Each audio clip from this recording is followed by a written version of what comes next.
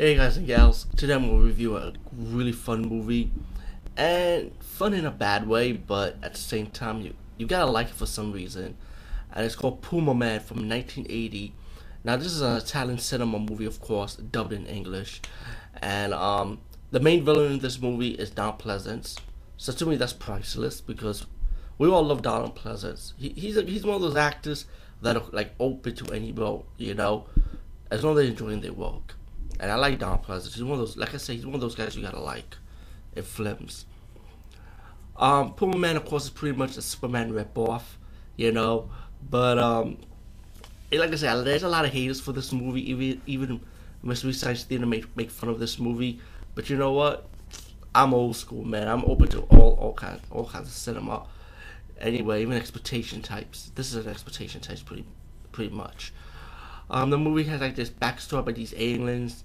They left like this gold mask on Earth, and they also left like a mask for a hero, like a son to become the Puma Man.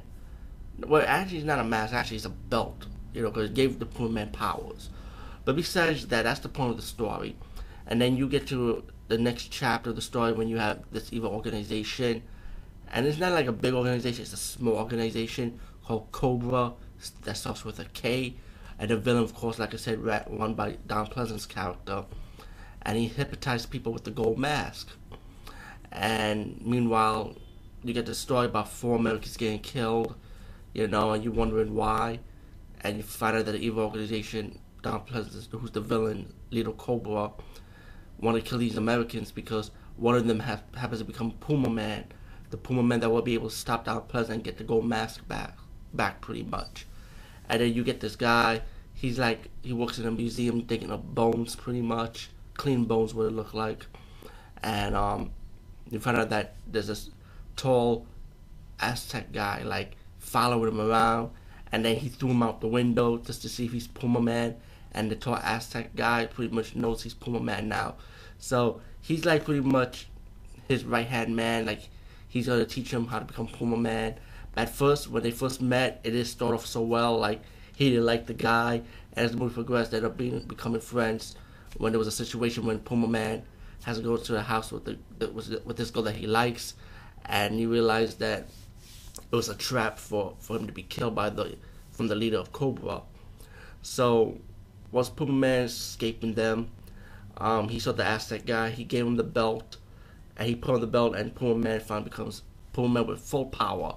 Because even before he put on the belt, he has like sixth sense, like Spider-Man sense, sixth sense type of thing, and he had like I see night vision, and this is before he even put on the belt. So he had the powers in him a little bit, but the powers finally awakened once he put on the belt. And then, as the story progressed, the Aztec guy started telling him about that he needs Puma Man to get the gold mask back and stop Cobra.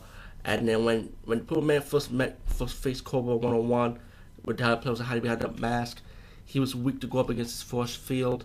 And then once he escaped, Don Pleasance's character, the leader of Cobra, trying to use the mask to hypnotize him, to mind fuck him, pretend that he doesn't have powers and stuff. And once he defeated him, Puma Man in the first battle, Puma Man was weak. The Aztec guy kind of helped him out get through it, and then Puma Man ended up coming back to face Cobra 1-on-1, but with the help of the Aztec guy, because the Aztec guy was gonna go on a suicide mission to stop Cobra, but Puma Man came just in time to save the day, pretty much. And to fast forward the story without spoiling anything, I feel like this movie is good. Yeah, it's a bad movie, but it's a movie that you can enjoy at the same time. If you can look beyond it. Anyway, check this movie out. Peace, guys. See you later.